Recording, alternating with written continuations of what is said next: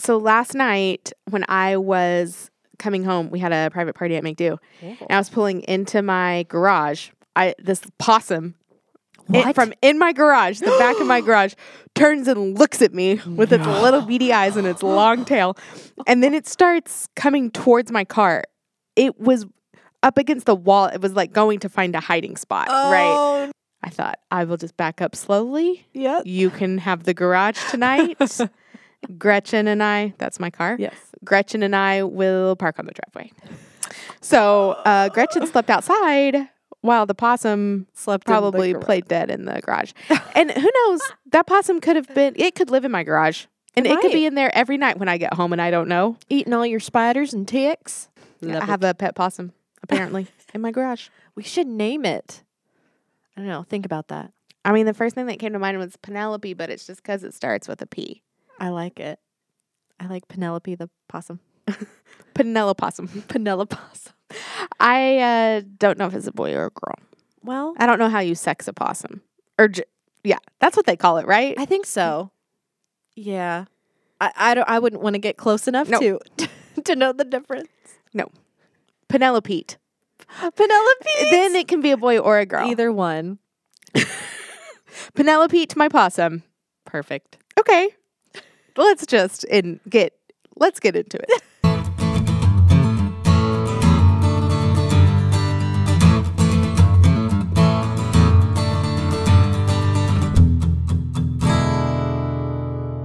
This is Be Createful, a podcast about finding fullness through creativity. I'm Jo. And I'm Madison. And today on this very spooky episode, 91, we're talking about Dungeons and Dragons. So we're talking about this because if you don't already know, Halloween is Madison's favorite day of the year, favorite holiday. It's my favorite holiday. It's my favorite season of the year. So she loves October, spooky season, Halloween. So since this podcast episode is dropping on Halloween, I said, Madison, what do you want to talk about? And I was like, Dungeons and Dragons. Because I feel like it has a great relationship with creativity and community, which is But is it spooky? Sometimes it can be. Okay. So we've been talking about doing a Dungeons and Dragons episode for a minute because I know nothing. And actually Mooley listens to the podcast, my mom, and she was like, what is it that Madison's always talking about? I said, Dungeons and Dragons. And then she doesn't know the word cosplay. Oh. So I'm sure she's not the only one, but you talk about cosplay a lot. So will you tell us what cosplay is? Yes, it's short for costume play. And basically, if you hear that, it's adults who are dressing up as characters. Or teens. Sorry, teens. Because sometimes our teens go to Comic-Con and cosplay. Yes, and kids can do it too. It's just, I suppose it is a term that people use outside of Halloween to say that they are dressing up either as a character that they like or as a means of showing off some sort of craftsmanship. And is cosplay always like for characters that already exist? Sometimes people can do their own, what they call original characters. Okay. But most of the time it's based on an existing character, whether it be well known or not. So you can cosplay anything, like superheroes, anime, Disney princesses. Yep, anything. exactly. Star Wars. Yeah. I would say the difference is like you wouldn't cosplay as like a crayon because that's like a thing that you would be at Halloween. Right. Okay. But sometimes you could dress up as things for Halloween, like superheroes that could also be considered cosplay. Yeah. The character aspect is. Right. Because Halloween does have an aspect that is not character driven. Yeah. Sometimes you just dress up as a thing. Yeah, like my niece is going to be a gumball machine. I love that. She's one. That's fabulous. Or like if you watch Big Bang Theory, I think one of them dressed up as the Doppler effect. Oh, yeah. Yeah, not really a cosplay, but also not really something most people would understand. Exactly. Okay. So anyways, so that's cosplay. Sometimes, now I do want to make a different, like to separate the two. Sometimes people will cosplay as their Dungeons and Dragons character. Yes. But I want to make this very clear. I do not show up to my sessions, is what we call them, our Dungeons and Dragons sessions in costume. Can we pretend you do? I mean, there are probably some that do that I just occasionally. think I would rather imagine you as your character, dressed up as your character while you're explaining Dungeons and Dragons. Yes. You should have cosplayed as your character today. I should have. I've had a few in the past, but the current one that I'm playing is a rather spooky character. But I think we're getting ahead of ourselves. We are. Yes. I want to tell you about what Dungeons and Dragons because I was just about is. to ask you a lot of questions about characters. Yes. So we need to back up. We'll go from there. All right, let me explain. Okay, so Dungeons and Dragons is a type of game. It is a type of tabletop role-playing game. So basically what that means... Are there other tabletop role-playing games? Oh, yes, there are. Okay. There's one that exists in the Star Wars universe. So Okay. if you want to pretend to be a Star Wars character and have adventures, there's a game for that. Is Dungeons and Dragons the most popular one? It is the most popular one. And it's a fantasy one. So if you've watched Lord of the Rings, it kind of takes place in that sort of realm. The first time I remember hearing people talk about Dungeons and Dragons was probably when I was in high school, but I thought it was like Chutes and Ladders. I thought Like an actual board game. yes. And so it was a long time before I even had a concept for Dungeons and Dragons. It's been around for a really long time. It was Like created since the 80s, right? It was created in 1974, and it started to gain popularity in the 80s. And if you've watched Stranger Things, then you've heard a few Dungeons and Dragons terms, I'm sure. But it's a tabletop role-playing game, which means that you play around a table with a group of people, usually friends, and you're using some sort of rule book to guide you through this imaginative play. It was derived... Where does the rule book come from? Okay, so depending on what game you want to play, you buy that rule book at a game store or at a bookstore. Okay. So if you walk into Barnes & Nobles, they do have Dungeons & Dragons and other rule books for other tabletop games that you play. So it's... the goal of the game is to tell a story. Okay. No one wins. My sister played Dungeons and Dragons for the first time, and she's like, I thought I was just supposed to take the gold and run. Like that I could win at the game. Right. And that's not really... Like Settlers of Catan or something. Yes. So it's supposed to be collaborative. Okay. And it is also creative.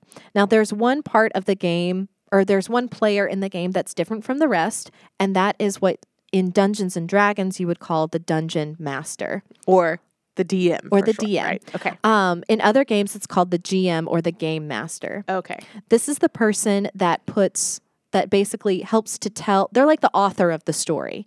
They are setting up the setting and they play the other characters that people might interact with. Shopkeepers. Okay. Does it bother you if I interrupt you to ask No, clarifying questions? Okay.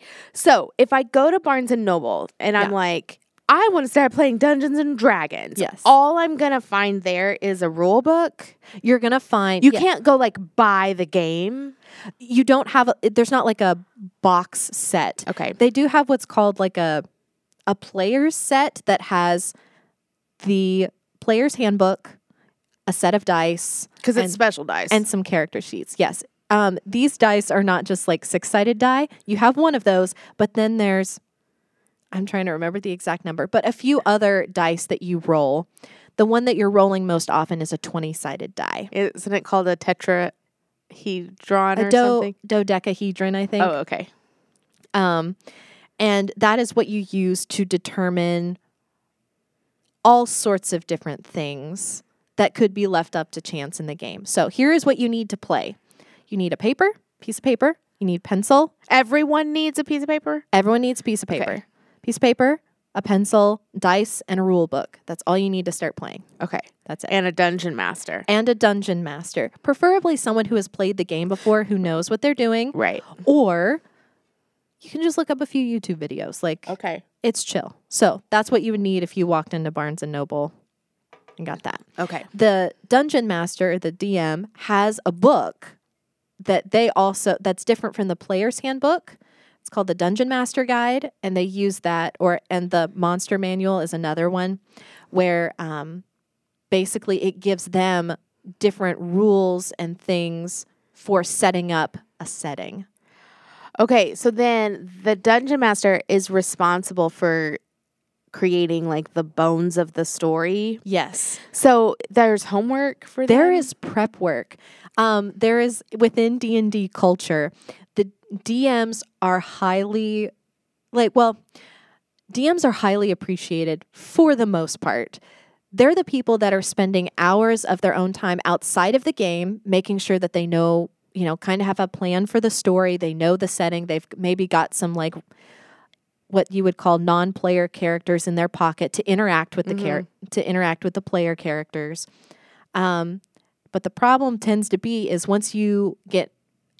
typically when you place yourself in the role of a dungeon master, you oftentimes don't get a chance to play as a player. Right. Because you know too much. Well, and also, I mean, it's role playing, so you kind of have to set aside like outside knowledge anyways when you play. I might be getting ahead of myself here, but most people don't want to DM because of all that homework. Right. One of our teens is building a game. Yes. Is that how you would say it? I would say that she's like building a campaign or a story. Okay. Yeah. And it's like set in different times and like on different planets. There's background and lore to the story. And she's like drawing all of her characters. Yes. Which you don't have to go that far to like draw characters and come up with your own setting. Dungeons and Dragons, specifically Wizards of the Coast, which is the people that come out with these games, they have what's called modules, which are, so there's rule books and then there's other books that can give you like a setting. Okay. So you don't have to come up with your own. Everything. Okay. Originally, that's kind of how it was played, was you have this setting, you have this place in the book already, and the dungeon master goes from there. But because of how popular D&D has become, more people have wanted to put their spin and their world to create a world within, the framework of Dungeons and Dragons. So that's what our teen is doing right now. Yeah. Using the basic rules to make her own story. Yeah. Which is really creative and really interesting because it gives you like, okay, that characters are going to, that your players are going to create characters and they're going to roll dice to figure out what happens in different situations. Because you're still have to fit inside of, we'll just call it like the Dungeons and Dragons rulebook is kind of like the laws of physics. Like exactly. Like you can't create a story, a fantasy novel, even in our world. Well, think about if it doesn't apply to the law of physics. Well, and think about this. Have you ever encountered a book or a movie where you're like, that just seemed too easy for the person to like get things done? Like, oh, magic just fixes it. And it feels cheap. Mm-hmm. Dungeons and Dragons is a game of imagination first and foremost, but what keeps it from being cheap where it's like, well, I pull out, this giant spell that like defeats everything is those rule books. Yeah. So in a lot of ways, those limitations and that order is what allows the creativity to flourish and an interesting story to unfold. So, yeah. Okay. That's a lot, I know. No. Is there anything else you need to that you want to explain? Could I talk a little bit about characters? Because we've talked a lot about like what is on the DM side, but what as a player? Well, also, how do you know when it's over? So it's... most of our listeners are adults, right? Yes. Okay. I mean, honestly, I don't know. Yeah. I know we have a teen who listens. Oh, hey, teen. Hi. You know who you are. Have you ever tried to... you're part of a book club right now, right? Uh-huh. Does sometimes book club get canceled? Like this whole month. Yeah, exactly. It kept getting changed. So Dungeons and Dragons, a typical session will last like 2 to 3 hours. Sometimes they can last all day if that's what the group wants. It's really hard to find time to play a continual story. So a lot of stories or campaigns end up fizzling out because adults, things change, people move away. And you need everyone to be available to play, I guess. Exactly. So if you've got, just think about it. If you're trying to get like 3 to 5 adults to be in one place for 2 to 3 hours, maybe every week, that's hard to do. Yeah. So a lot of campaigns just fizzle out, or if a campaign actually does get to finish, the DM kind of like takes you through like, all right, you've defeated the bad guy, you've gotten the whatever, you've solved whatever problem was going on in the story, and then he or she kind of guides you through just the end and is like, all right, then that's our last campaign or our last session. Yeah. So. And then you decide if you want to start again. Yeah. Or maybe you want to continue to play as those characters in that world, but then it's time to start. You have to have a new problem. You have to have something, another adventure to go on. Right. So. Yeah. So how do you know when you're done for the night? That is up to the DM. Okay. Sometimes it's based on like, all right, guys, it's been 3 hours. We're going to go ahead and call it here. Sometimes they choose to stop it at like maybe a cliffhanger or something like that. Okay. So, your Halloween costume. yes. Well, you wanted to talk about characters. Yeah. Okay. But your Halloween costume is a D&D character, right? Yes. If you're really interested, But not your character. It's not my character. If you're really interested in D&D, there's these things online you can watch called live plays. And it's where people have put a camera on themselves and they just play D&D. Some of them have a really high production value and some of them are just like casual people just playing. And there's podcasts too. Do you watch them? I do. I mean, obviously you watch the one that you are dressed up as, but do you watch others? I've watched tidbits of others as well. And then of course I'm a part of my own, of a campaign as well. But y'all don't record. We do not record. Okay. No. If you did, we'll put the note in the show notes. Oh, no. It's probably better that way. So I specifically watch Critical Role, which is probably the biggest one out there right now. And I think I said this in the last podcast. I would liken it to if you really like football, like playing football, this is like watching football. Uh-huh. You get to watch other people But enjoy a lot it. of people like to watch football and they don't play. Yeah. And there's a lot of people that enjoy watching Critical Role that don't play Dungeons and Dragons. And that's okay too. Is this the real people or is this one animated? Isn't there one that they like animated? So this Critical Role is a live play, which means they're actual people playing Dungeons and Dragons. Okay. They got enough cash and made enough, good relationships with Amazon that they have an animated show that's based on their story. And what is it called? It's called The Legend of Vox Machina. Okay. I was like, isn't there an M in there? Yes. Machina. Yes. Okay. So that is very unusual. We are in this weird place in D&D culture where we've got these like almost high-level celebrities and we're getting a lot of attention right now. There's also a Dungeons and Dragons movie that's coming out. So if someone was like, I want to understand this better, could you watch The Legends of Vox Machina to understand it? Or would Not it the feel... animated show. No, okay. It feels like a story. If you want to understand... Because it's already been done. Like it's not being played as it goes along. Because you're not seeing them roll dice. Right. You're just seeing the story play out, just like if you're watching every other TV show. Yeah. Okay. Yeah. So, but you can watch Critical Theory, Critical Role. Yes. I'll link their YouTube. Yes. In the show notes if I remember. I also want to mention there's another one called Dimension 20 that's done by the people who run College Humor. Very funny. What's College Humor? It's a sort of like sketch comedy group. Oh, okay. But let me also put this out there. You do not have to be an excellent voice actor or an improv star in order to play Dungeons and Dragons and have a good time. Well, because these two campaigns are popular because they're compelling. They have like compelling not actors, people and personalities are playing. It's just like there's podcasts that are a lot more compelling than ours, but we still have a podcast. And we have fun doing it. Yeah. And that's the point, is that Dungeons and Dragons is first and foremost supposed to be fun and enjoyable for everyone who's playing. So, otherwise, why bother? Yeah, okay. But in Critical Role, your character died. Yes. So you can die? You absolutely can die. And then you're just out? You just you just come and like have to sit in the corner and watch everyone play? That would be really sad, wouldn't it? Yes. So, let's say your character does die in one of the games. You can talk with your DM, and depending on what they say, they can maybe figure out a way for you to come back as something.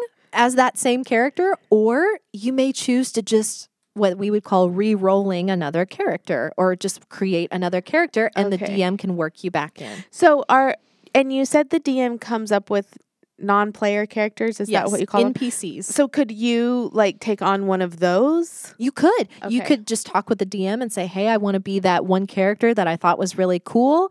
Or you can come up with something completely new. Because I mean, I just read a 7-book fantasy series and new characters are coming in all the time. See, like you can just, it's theater of the mind. Yeah. Pretty much anything is possible. So in Critical Role, your player got to come back. Mm-hmm. So dying in this fantasy realm is not necessarily the end all. Mm-hmm. There's spells that can bring people back, depending on how much time has passed. So like there's a revivify spell that like if you have all the components, all the stuff that you need to make the spell happen, you can bring people back if they die. But sometimes it takes a little bit more effort in order to bring someone back. Also, because in what I know about magic, everything costs something. It does. And to bring someone back, a lot of fantasy authors don't mess with it. Yeah. Because, like, then nothing's final. Yeah, the stakes are then lowered. Yeah. So what was so beautiful about watching my character come back was that the DM crafted a whole scenario where they had to find a really high-level magic user, and they were like, we don't really want to do this. They had to convince them. They had to go to another realm. They had to fight a big, bad thing, and then they had to convince her soul to come back. So it was a whole ordeal. And so obviously she wants to come back at the person playing the character. Yeah. But she doesn't get to make decisions. Only the dice can make the decisions, right? For the most part, DMs, again, they kind of act like an author / god of the story. So if the character's like, I really want to come back, they don't have to leave it up to the dice. Okay. The DM can be like, yeah, I'm just going to let you come back. And yeah, there is a lot of power in being a DM. You can decide to ignore a rule when you want to. But that's kind of where some people might take some issues with their DM, because typically DMs have a screen in front of them. And that's so that characters don't know like what they're rolling to kind of prep for what might happen. Like, oh, they just rolled a 20. It's going to be really bad, or something incredible is going to happen. There's a level of secrecy there. Mm-hmm. And so you have to trust that your DM is being fair or is trying to craft a good story. And if you're like, your DM is most likely a friend of yours, right? Oh, yes. And so no one wants to be friends with someone who's just trying to make everyone miserable. Exactly. The DM also is in charge of deciding when everyone's going to play, and they are the ones that handle any interplayer drama. Oh, either yeah. In game, obviously, but out of game, if there is a toxic person that's in your group, it is the DM's job to kick them out or figure out a way to deal with it. Interesting. Yeah, which makes it hard, like you were saying, because it's usually a bunch of friends. Yeah. Ooh, that is a whole level I hadn't thought about. Yeah. Okay. Explain the dice real quick. Okay. So, like, if we come up to something, it's like, we need to cross this river. Mm-hmm. Then we would roll, like, what would be quickly be a DM. Absolutely. And we need to cross a river. Okay. So we would have what's called a skill check. So in D&D, your character has five stats. And they are strength, dexterity, constitution, wisdom, and intelligence. And when you create your character, you roll dice to figure out what that number is. Oh, okay. So you're using the dice even to create your character. Absolutely. You wanted to talk about characters next anyway, right? Yes. Okay. Yeah. So you roll those dice, and then you have this number. That number also allows you to determine what we would call a modifier that you get to add to your dice roll. So let's say I'm the DM. I'm like, all right, you need to cross the river. Make a dexterity check. There's a lot of rocks that are here, and you need to avoid them. So Pip is nibbling on something. She's under the sewing cart up against the wall. I don't know what she has. Who knows? Okay. Wait, so this isn't something... Do you not do that like at the beginning when you're to see what your character is like? But then this is just to see on the day, like if they're having a good day or a bad day? Well, like, think, like, you don't bring 100% every day Oh, to I your bring job, 110%. Right? We've already talked about how that is extremely realistic. Some days you have good days and some days are bad. So let's say you've got your dexterity is, let's say it's a 17. It's really, really good. That's what you rolled when you first made your character. You have what's called a modifier. It's the number that you would add to anything pertaining to dexterity. Okay. So your modifier is quick math. See, I'm not great at math, and there's a lot of a lot of adding in Dungeons and Dragons. So how do you find the modifier? It tells you in the book if it's from, if it's from, 9 to 10, it's a -1 modifier. If it's 17 is I believe it's a 4 modifier. Okay. So you roll your D20.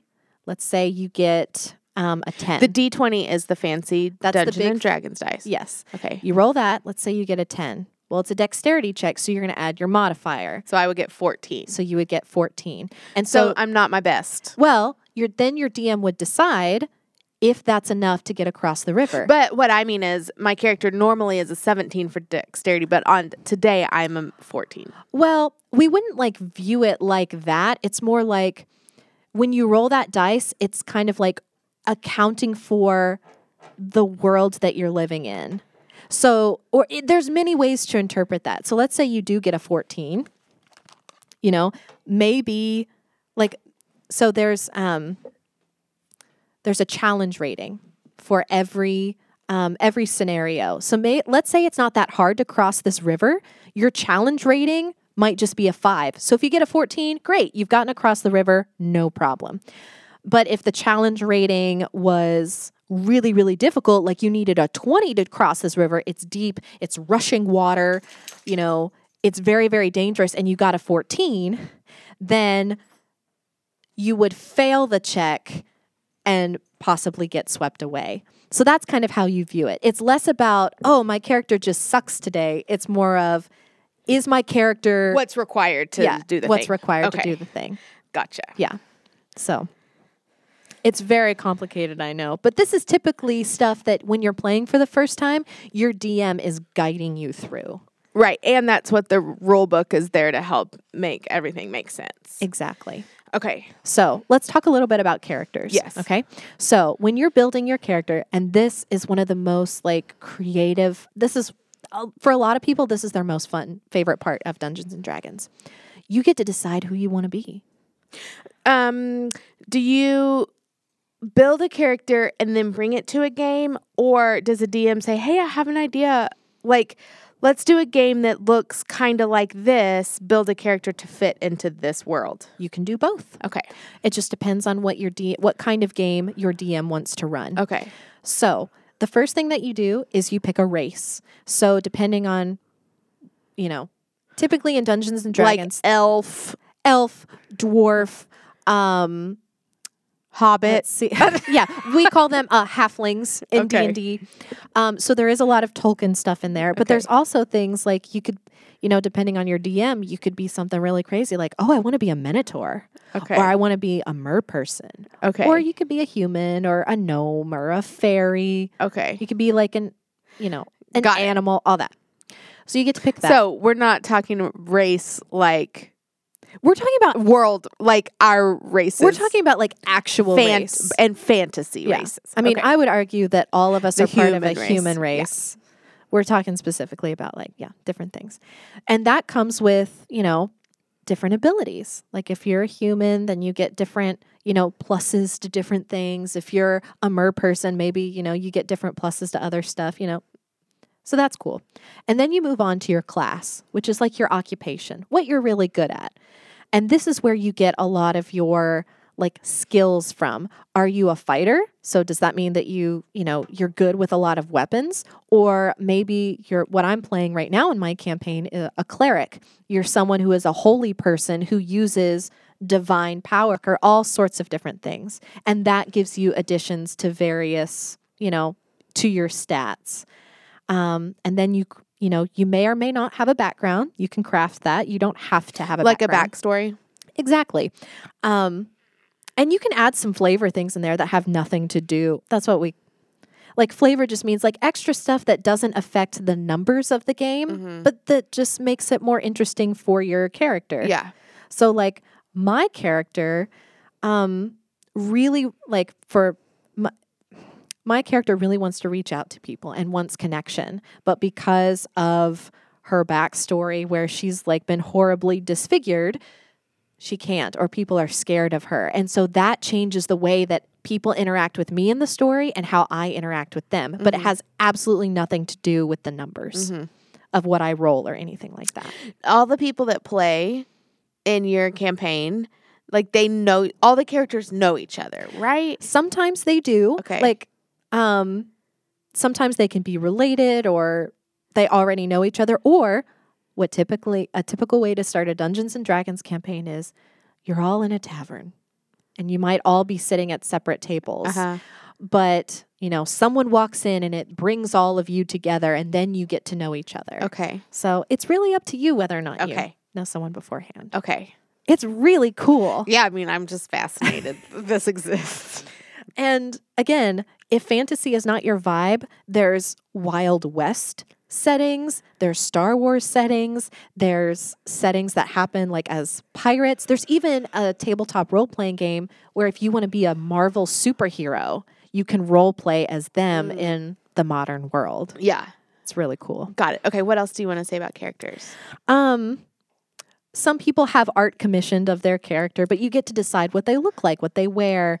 And a lot of people can, when they're first in Dungeons and Dragons, can get really stumped by, well, I don't know what I want to do. Yeah. And so the advice that I was given and I give to other people is think about what you want to be and then go and consult the rule book and figure out how to fit that. Yes. Yeah. There's a lot of people that can get caught up in making sure that their characters are the most optimal. And I think this might be something you would be into. Absolutely. Where like, oh, well, if I'm a human fighter, then that gives me all of these pluses to my stats and I'll be really good and I'll be the best fighter.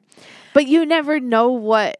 You never know what you might roll, but if you have if you've got really high modifiers or you're really good at something, then you do kind of stack your chances in favor of, oh, I'm really good at fighting. I'm really good at this. But you never know what skills are going to be needed. That's true. Along the story. That's a conversation that you can have with your DM. Like, okay, are we going to be, like right now, I'm in basically a Dracula campaign. So I wanted to be a holy person who deals with holy water and has a lot of tools to fight that. Some people may want to build a character like that, but in the same campaign, we have someone that's basically like an elf druid who works with plants and stuff. And you're like, does that fit? Yeah. But they're still useful in the campaign. So I try to get people away from like, well, will this make the most powerful character? Play something that you will enjoy. I enjoy winning and being powerful. Yeah. And there are some people. Okay. So here's when Dungeons and Dragons can sometimes go bad. Okay. When people get really concerned with power and money in the campaign. Hey, kind of like in real life. Let's be real here. Even though we're playing imaginary games, we tend to mirror what's going to happen in our real lives. So in a lot of ways, Dungeons and Dragons can be quite therapeutic because you get to be someone else, but also still you, and you get to explore ideas you typically wouldn't get to. Well, for a lot of people, that means a power fantasy. So they become what we call murder hobos. Murder hobos. These are people these are characters that go through the world, kill whoever they want, and they don't have a home. They just want to go to the next place that has treasure, hence the hobo. That's not really a kind word that we should use for people who are, unhomed. Right. So, but that's the term we use here. And they just kill and go through the campaign, and they seemingly have very few consequences. And they get to stay? Well, that's where it's up to the DM to be like, okay, there needs to be consequences for every time that you kill someone. Yeah. But it can be hard to deal with them because that's a player that's engaged, that is actively doing something a lot of the time. And you want that in your campaign. You just don't want them to just be killing whoever, someone might be important later. Right. Kind of derailing the story. They're more interested in power than a good story. Which is kind of the point of Dungeons and Dragons. Yes. So that's why I steer people towards don't try to optimally build something. Build something that is interesting to play and go from there. Yeah. Because you can always change your mind. Well, and because the whole point is it has a community aspect from the beginning, right? So the whole point is like we're all in this story together. Yes. There's been a few situations where I have been in a session and someone's like, well, let's just kill him. Instead of like, well, maybe we could have information or be useful. Or some characters, they have what's called alignments. All characters have alignments, and it's the general morality of the character. Oh, so your character could have some sketch morality. Oh, yes. There's a whole grid. There's and that kind of makes it fun too, because if everyone is always trying to do the most moral thing, there's not a lot of tension even within the characters. Well, and morality can be different. You can be, quote, a good character, but there's 3 different types of ways to be good. You could be lawful, neutral, or chaotic. Lawful good is what we typically think of as like people who always want to follow the rules, almost to a fault, whereas like maybe a chaotic good character does kill like a vigilante. Evil. Yes. Or a neutral good character who's just like, whatever ends up being the best for whatever. So it's partly on the player to stay true as you're making decisions like to the character. This is the part that sometimes I can get tripped up on is where do I end and my character starts? So you kind of have to put some distance between yourself and the character. Like, I know this. Like, I know in the game, I know how I've played this Dracula story before. So I'm playing it again. Oh. But I have to separate. With different people? With a few different people, but there's some people that are returning. I have to separate what we call player knowledge and character knowledge. My character doesn't know how to defeat this guy, but I as the player do. So are you playing as a different character this time? I am. Okay. So I have to think, how would this character react in this situation? Even though I know what the right choice is, sometimes role-playing means you pick the choice that your character would, not you as the player. Right, and also you have to roll the die. Yes, you always have to, you have to roll the dice sometimes. And sometimes you make choices and there's no dice rolling. Oh. It can just be like, hey, I want to go and talk to this person. And you're like, cool. And you go and talk to that person. Who's like cool? The DM? Yeah. Okay. It is similar to like a video game, because this is where video games got their role-playing inspiration from. Because this took place before all of the big video game booms. So even within like some of the coding of video games, they have these stats to each of the characters. And the AI, rolls through a random set of numbers to decide what happens in the video game. Okay. See, I don't play video games either, so I don't really have any thing to connect this to. Okay. How long have we been talking? Like 40 minutes. Oh my gosh. I thought this was going to be I thought we would be like, there's so bam, much bam, bam, goodies. here's Dungeons and Dragons. Are there any like pressing questions you want to ask? Otherwise, I want to get into some of the creativity of Dungeons and Dragons. No, get into the creativity. Okay, cool. So, we talked a lot about dungeon masters having a lot of say and power in the campaign. What can really be, you can be incredibly creative as a DM because you can write a completely new story with a whole new world. So we're talking about full world building. How does magic work in this world? Yeah, which is what our team is doing right now. Exactly. Which is exceptionally creative. People have used like already pre-written stories like, oh, I want this to take place in the world of Harry Potter, but they have to find ways in order to mesh the Harry Potter world and the Dungeons and Dragons rules together. So it's incredibly It's incredibly intricate, Yes. the way that they come up with some of these things. But there's also the creativity in role playing. Mm-hmm. Like I talked about earlier, you have to be able to separate your knowledge from your player's knowledge. Well, from even your character's creating knowledge. your character. Absolutely. Yeah. Because you may make, I mean, there's so many decisions to make when you're making a character. You might make one that negatively affects your character, but that could make your character very interesting. Mm-hmm. So that the role playing of the character is inherently creative in the process of creating the character and also in game. But also there's a little bit of improv that happens in the game where you're presented with a problem like crossing a river, and you may decide, well, I have a spell that I can make a tree grow, and I could push it over and we could use it as a bridge. And you get that spell from the rule book? Yeah, you would get that spell from the rule book. So like, let's say you are a spellcaster, you're a druid, you decide to, make a tree grow and then cause it to bend over and make a bridge. It's using what's in front of you in order to solve a problem. So there's creative problem solving there. And in Dungeons and Dragons, DMs can give what's called inspiration. So let's say you get rewarded for creative solutions. You get an extra die to roll, to add to your roll whenever you're doing some sort of check. So inherently, D&D rewards creativity and creative thinking. And I think what's kind of sometimes harder to get across in D&D is that your imagination is pretty much the limit, but we also have these rules of physics. Right.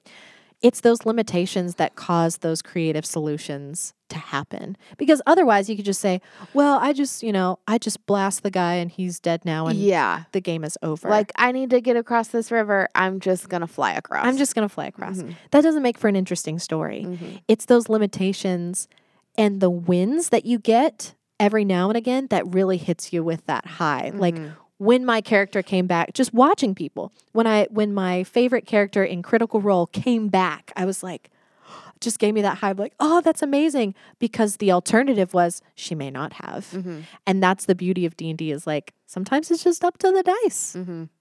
And, you can try your best. You can persuade someone. You could try and, figure out a way to get across that river, but it may not always work. Right. So. And then you might drown. And then you have to have a whole nother character. Or you hope that there's a way in the world that you can come back. Yes. So those are all creative things that happen within the game. But I want to talk just real quickly about the creative things that happen outside of the game. Oh. So this is like the physical world. So I have a friend of mine who taught me how to paint miniatures. So this is not required for D&D. All of these things that I'm going to talk about are not required. Okay. But they're like the fun creative things you can do. So you can get a little mini person to like move around a map. And so we have people, there's a whole like subsect of the hobby that likes to paint the little miniatures for that. So the miniatures, you would be like, I'm going to get an elf because my race is an elf. Yes. And then you make it to look like you make it to look like your character. Yeah. And then of course they've got minis for like monsters and things, because sometimes it's hard to picture in your head a whole fight scene. Right. Especially when there's so many moving parts to it, I would Absolutely. think. Yeah. So a lot of times what DMs will do is they'll create maps, which is a whole nother like, I can make a little grid, or you can make it as beautiful and lovely and realistic as you want. There's some people that make 3D maps that have like, there was a tree there, and so there's an actual tree and model and all of that. And then you can use your miniatures to move around and figure out where you are. I mean, the world of like virtual reality and AR, where people are all wearing the headsets, is going to open this up a ton. Oh, yes. To be able to like build it in real time. Yes. So some people already have these physical like miniatures that they keep in their back room, and they pull them out for whenever they have a session, but there already is a virtual tabletop that you can use that builds all of this out for you. And so you can kind of see where your character is, what they're doing in the fight, all of that. But then, and so this is really cool, sometimes DMs will give you actual physical puzzles. So, and this is, again, going the extra mile. Yeah. Getting really creative. So, like, let's say there's a treasure box that you have to get into and there's locks to it. The DM might actually bring out a box with a bunch of locks in it, and then you have to do it. You have to do it. And that's how one of my good friends got engaged. We were playing Dungeons and Dragons, and her character had to figure out how to open up this puzzle box, and her engagement ring was on the inside. So did this have to be approved by your DM? Oh, well, the DM was her fiance. Oh, okay. So thankfully, he had a lot of and so then no one else knew. We all knew what was happening. So we know to okay, we're going to let her character. Right, because you kind of have to manipulate the situation so she's the one that's opening the box. And that's actually fairly common in D&D. If you're let's say, you want to be a character. People getting engaged? Oh, no. Well, there might be. But having characters and DMs kind of conspire against each other, you might decide hey, you might go to your DM and be like, hey, I want to betray my group because I think it would be cool in the story. And then you work it out with your DM and you can pass secret knowledge and stuff. Oh. And then you have to try and role play a character that's being duplicitous. Right. It's so cool. So, anyways, so yeah, there might be actual 3D puzzles that you have to do. And there's all sorts of different ways to enhance your gameplay. But ultimately, the best creative tool that you have at your disposal is your mind. Yeah. And that's what makes D&D fun. So, yeah. That's what I've got about my creative elements. elements. The way, so just as a complete outsider looking in, also I hear 1 bazillion conversations about D&D in the make-do space. With the teens? Yeah, and with you and with whatever. Is that I think that it takes, so make-do's mission is using creativity, the make, as a way to engage community, the do. And that's what Dungeons and Dragons is. It's both the make, all the creativity stuff you just mentioned, and the do of being in community while you actually do the thing, while you play the game. So people that cool. Yeah, people that I haven't, that I kind of knew became my really good friends because we played D&D together. All that time that you're spending together, you're making mistakes together, weird stuff is happening, and those experiences are what bond you together. Some kids want you to do a Dungeons and Dragons class. So even though I have said all of this stuff today, I'm nowhere near a Dungeons and Dragons expert. I've never DM'd. I haven't read through the complete rule book from cover to cover. But I'm giving myself the same advice that I would give you. You can just try it. Right. Also, these are children. Yes. Which you can play Dungeons and Dragons with your children. I already have a kid that's in my class that plays with his parents. I mean, every DM has to start somewhere. Exactly. Well, and we had talked about not actually DMing a game, but helping the kids to do the creative aspect. Yeah. Creating characters, building the world, and then maybe at the end doing a little one shot so they can kind of test it out. So, yeah. We'll see. Maybe that's something that'll happen in the new year. Well, thanks for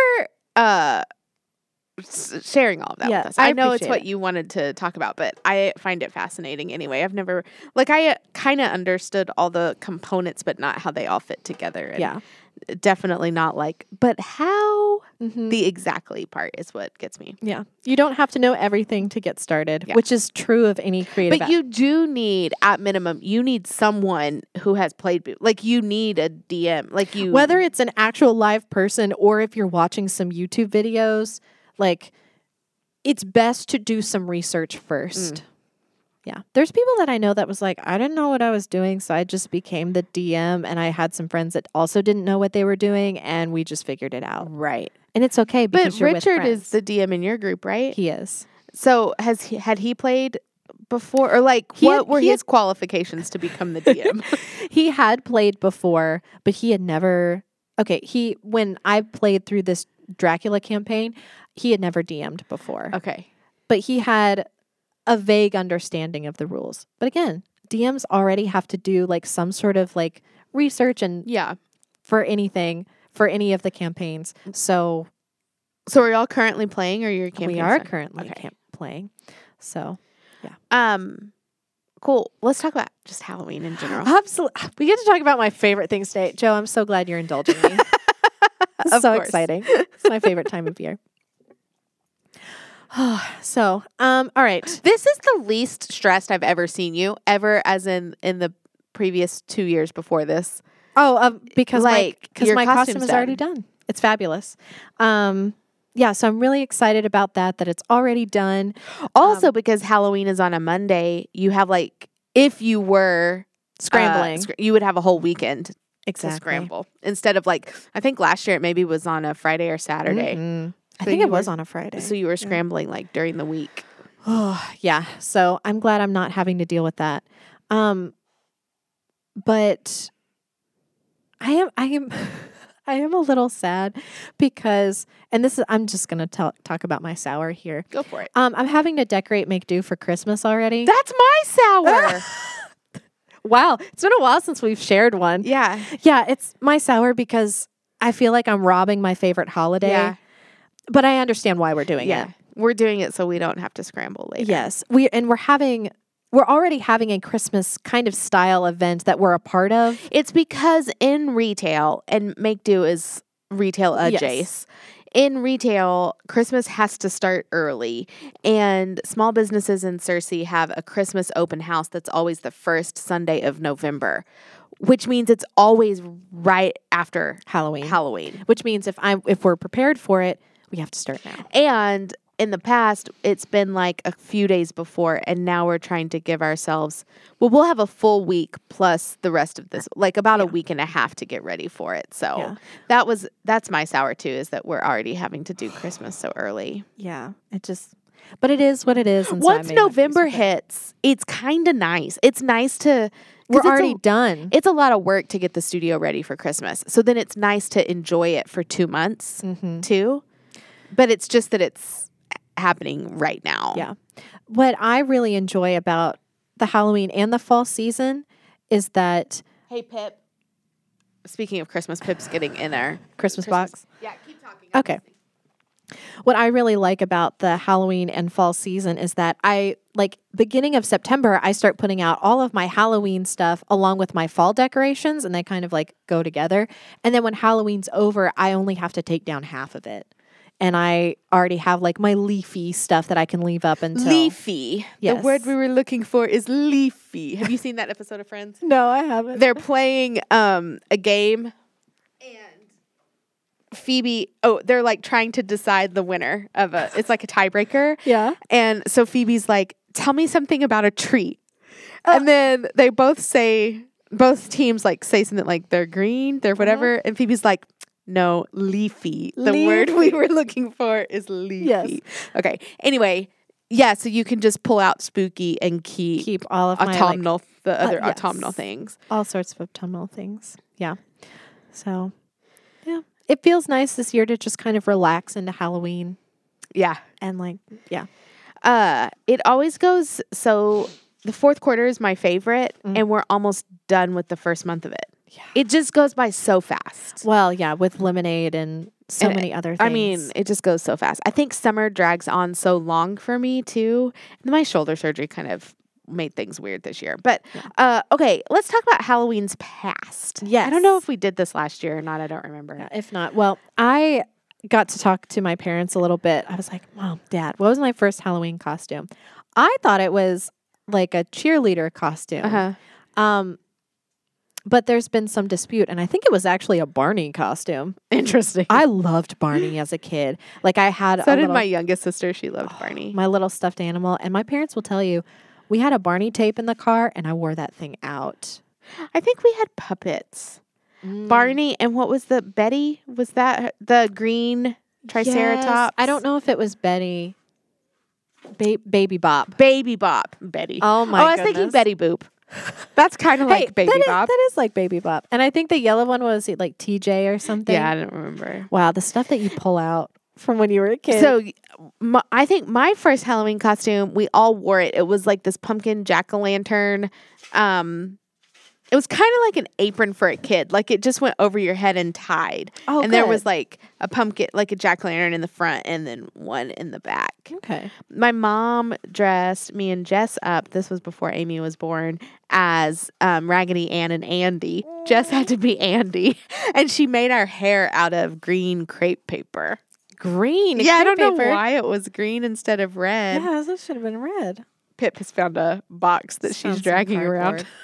Wow. I also had this Snow White costume that had a mask, like a Snow White mask. No. So creepy. And we all wore it. I remember wearing it and like not being able to breathe very well, like just feeling really sweaty in it. Yeah. It was super creepy. Yeah. For safety purposes, do face paint instead. Yeah. It's just better for the kiddos.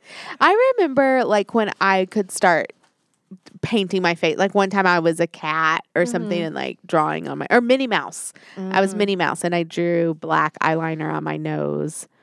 In college, I always kind of hated Halloween because it was just a time that I felt like I didn't really have a group.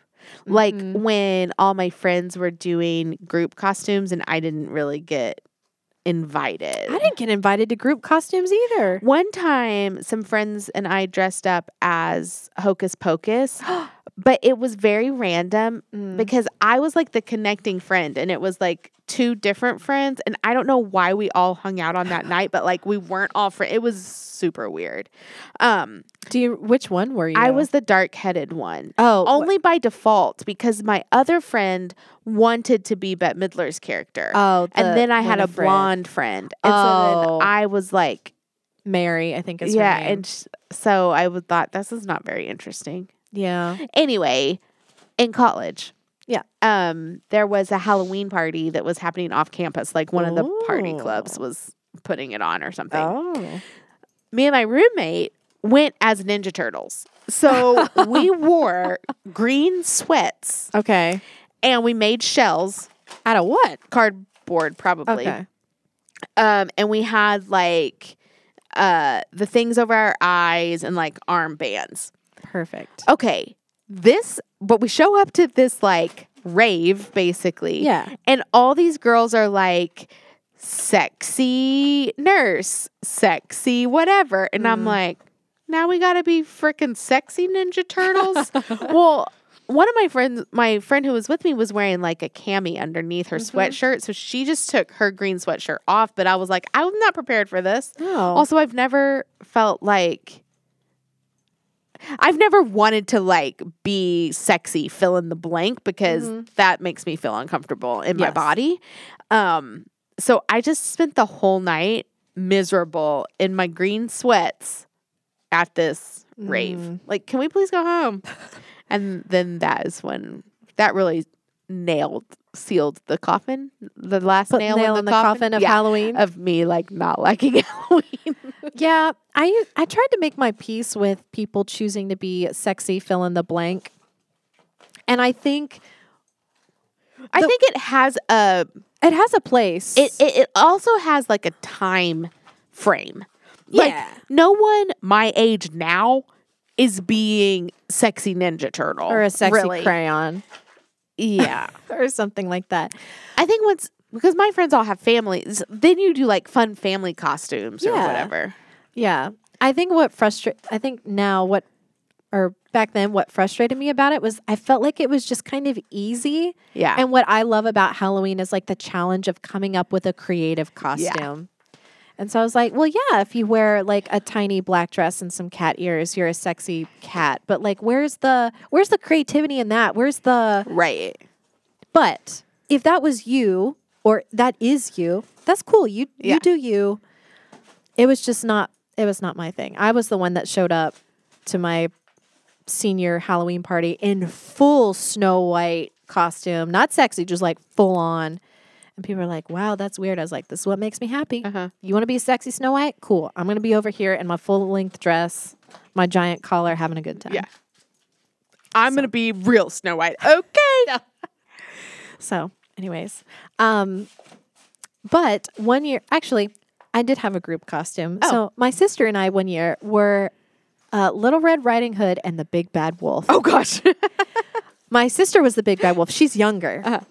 She loved the big bad wolf. My mom had to make her that costume because, like, who sells a big bad wolf costume for maybe she was 3? For a 3-year-old. But no one does. That was like her favorite character in the story was the big bad wolf. It was for years. Oh, and that's funny. Like she didn't think it was scary? No, she did, but it was like a, you know how you like scary movies because you enjoy being scared? Oh. I think my sister kind of was exploring that as a 3-year-old. And she, like, my mom told the story of going to the Disney store and picking out a big bad wolf plush from like the animated shows. And when she opened it up on Christmas or her birthday, she was like, at first when she opened it up, she was like kind of shocked and a little scared. And then she's like, oh no, this is cool. She liked it. Yeah. So, yeah, my sister was the big bad wolf one year. That's funny. It was cute. And shout out to my mom for being uber creative and like, she made my cape and hood that I wore for ages and my sister's costume. So, yeah, she was awesome. She is awesome. Yeah. So, but now you make your own costumes. But now I make my own costume. There was one costume I was talking with Richard about. It was a purple witch costume that I had probably when I was like 10. And it had like purple striped tights and a cool corset belt that was purple with a black bat on it. And then the hat that was also striped came with purple hair. And I wore that costume and its various pieces like in so many different ways. And I looked at Richard and I was like, I think that costume had an impression on me. Yeah. Because I've had purple hair now and I love Halloween. And yeah, I kind of wish I had those tights back. So yeah, it was a fun costume. Yeah. I think what costume you pick kind of has something, it says something about you, whether you intend it to or not. Just like whatever character you choose to be in Dungeons and Dragons, it's kind of like an extension of yourself. Yeah. And you.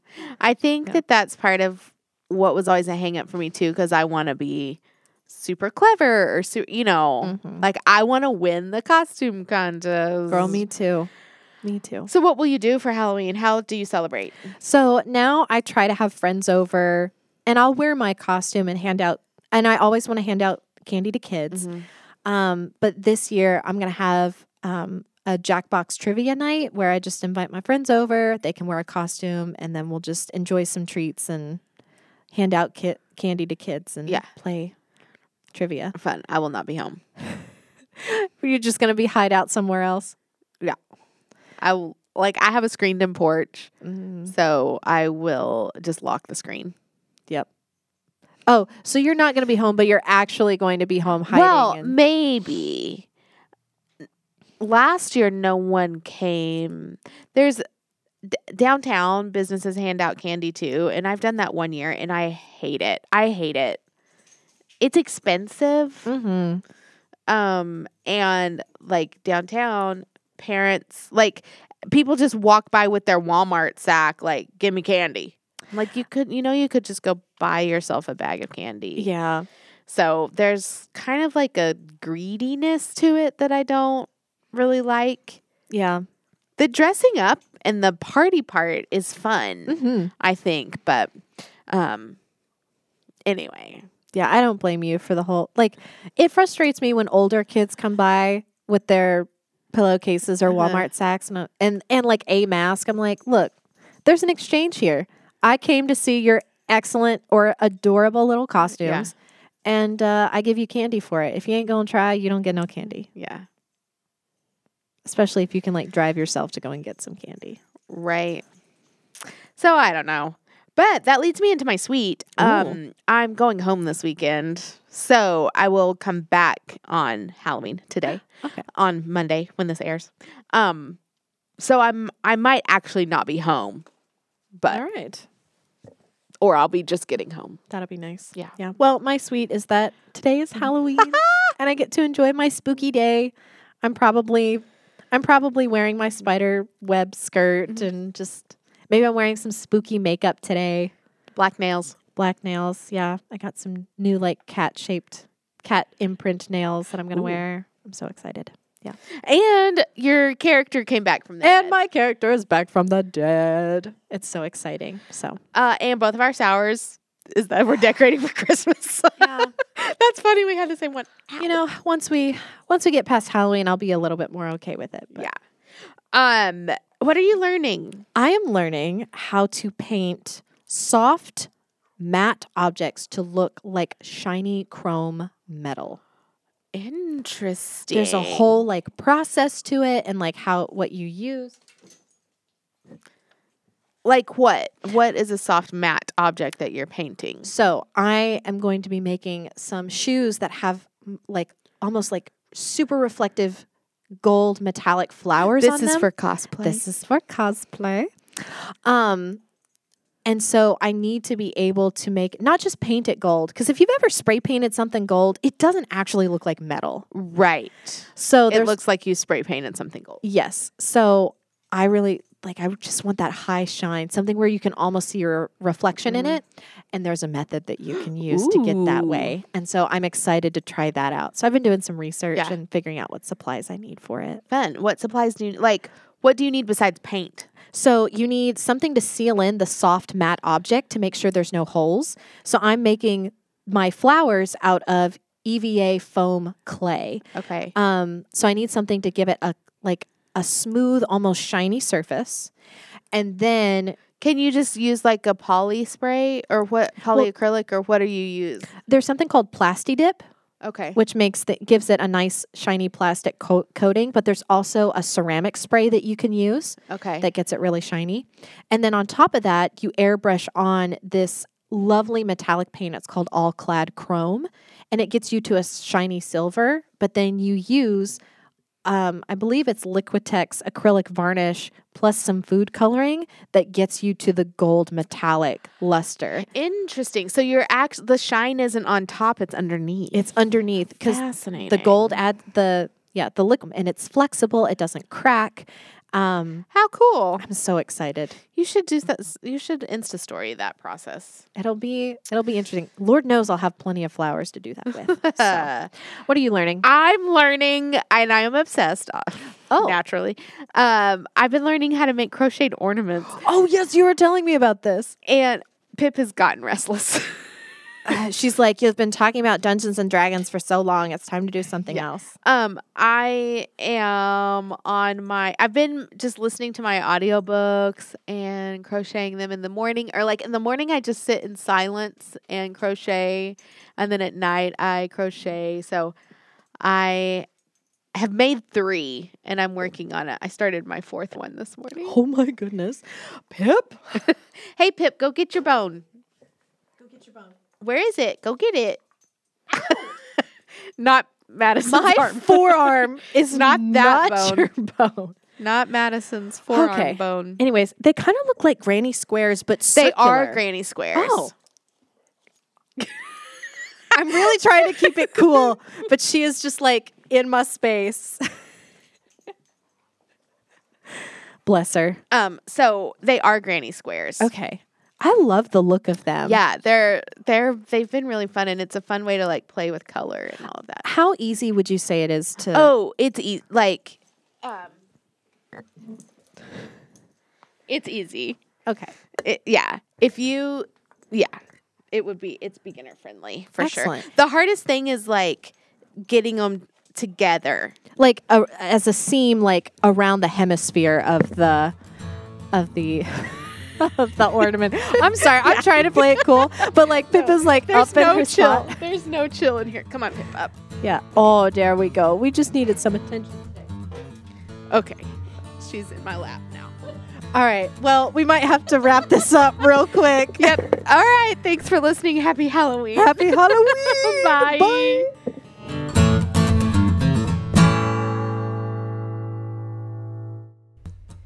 Thank you to my dear, dear friend Craig Hudson for our very createful theme music. You can hear more of Craig's music on Spotify under Craig Hudson. That's Hudson with a T. Or you can just click on the link in the show notes. Also, be sure to connect with Make Do on Instagram at Make Do Create or on Facebook at Make Do Cersei. And visit our website, makedocreate.org, for upcoming classes, show notes, to order a face mask, lots of things. We'll be back here with another episode next Monday. Have a good week, y'all.